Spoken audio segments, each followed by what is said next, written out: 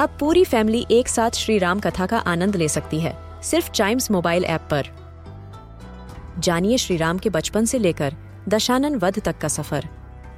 सरल रामायण घर के सभी सदस्यों के लिए। आज ही डाउनलोड करें चाइम्स मोबाइल ऐप एप्पल या गूगल प्ले स्टोर से।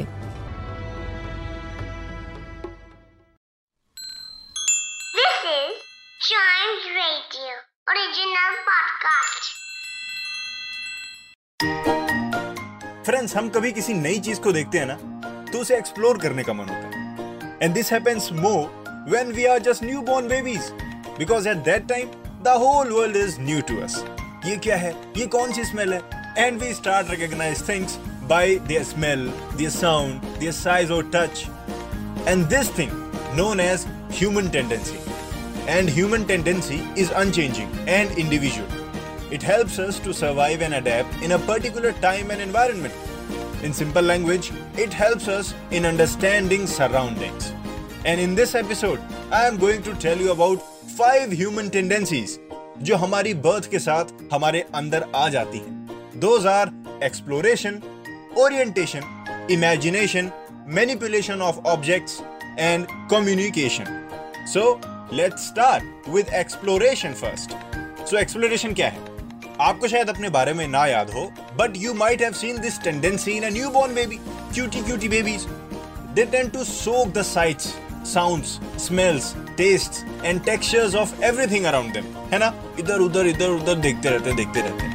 And this habit is a part of human tendency, जिसको हम एक्सप्लोरेशन कहते हैं। और जैसे जैसे हम बड़े होते हैं, वैसे वैसे सारे एक्सप्लोरेशंस और एक्टिव हो जाते हैं। That's why our parents give us good environment to explore good, to become an excellent kid and achieve more in our life. और सिर्फ एक्सप्लोरेशन ही नहीं, all of our human tendencies helps us to become a good human being. And orientation is also one of them. जिसका मतलब होता है कि हमारा हमारे सराउंडिंग से कितना स्ट्रॉन्ग रिलेशन है। And one more thing, these tendencies are interconnected. पता है कैसे? जब हम कुछ एक्सप्लोर करते हैं, then we also want to know that where we can go, और उससे भी जरूरी how to get back.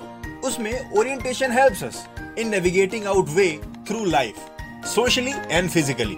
जैसे कौन से शॉप से हमें राइट होना है, घर जाने के लिए कौन से साइन बोर्ड से हमें लेफ्ट होना है, ये चीजें हमारे दिमाग में फीड हो जाती हैं. So orientation and exploration are interconnected. Actually सब है, धीरे धीरे पता चलेगा. And we visualize all the time, right? But do you know that visualization or imagination is part of human tendency? We can imagine things in our mind and we can create them. अगर हमारे पास उसे बनाने वाले सही tools हों और freedom हो to express what we visualize, जो कि हमेशा से है. Freedom ही freedom है. और हम अपनी imagination use भी करते हैं, जैसे कि painting, drawing, music, storytelling.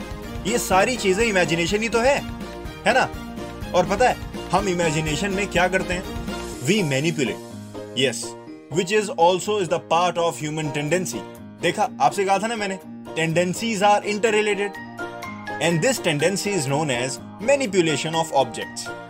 The word manipulation comes from the Latin word manus, जिसका मतलब होता है hands. और हमें ऑब्जेक्ट्स को समझने के लिए उन्हें हैंडल करना भी बहुत जरूरी होता है.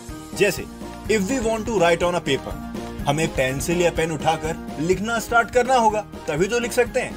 And in starting we write like we are learning. ठीक है, थोड़ा टेढ़ा मेढ़ा हो जाता है, it's okay. And slowly and steadily we tend to improve our handwriting, है ना?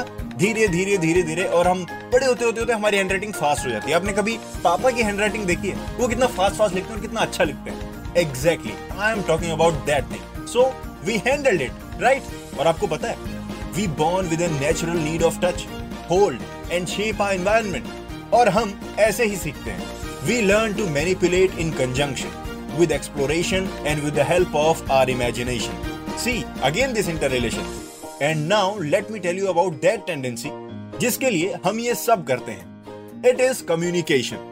Yes, ये base part है. Communication is basic, पर बहुत बड़ा काम करती है. Communication makes it possible for humans to share their inner thoughts and feelings. It is also the way we pass information from one individual to the next. And in order to communicate, we use our facial expressions, gestures and speech. जब भी हमें कोई चीज नहीं पसंद आती, हम sir हिला देते हैं, नहीं, राइट लेफ्ट हम सर हिला देते हैं, which expresses that the answer is no. हमने बिना बोले चीजों को रिफ्यूज कर दिया, राइट, बिना बोले. That's your expression, that's your body language, जिसको नॉन वर्बल भी कहते हैं. और अगर कुछ पसंद आए तो हाँ बोलने के लिए हम अपना सर फिर से हिला देते हैं, up and down, which expresses acceptance. मतलब आपने बिना बोले हाँ बोल दिया.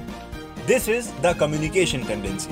And ultimately this communication tendency leads us to the written word and reading. These tendencies of human behavior are found everywhere and in every culture throughout time. और जब इन tendencies के बारे में हमें पता लग जाए, we can bring many changes in ourselves and can follow our inner motivations to do good in our life. My name is Nitin and now you know your tendencies. और ऐसी अच्छी बातें सुनने के लिए keep listening to Chimes Radio. फिलहाल के लिए इतना ही. See you next time. Till then, keep smiling and keep chiming. Chimes Radio.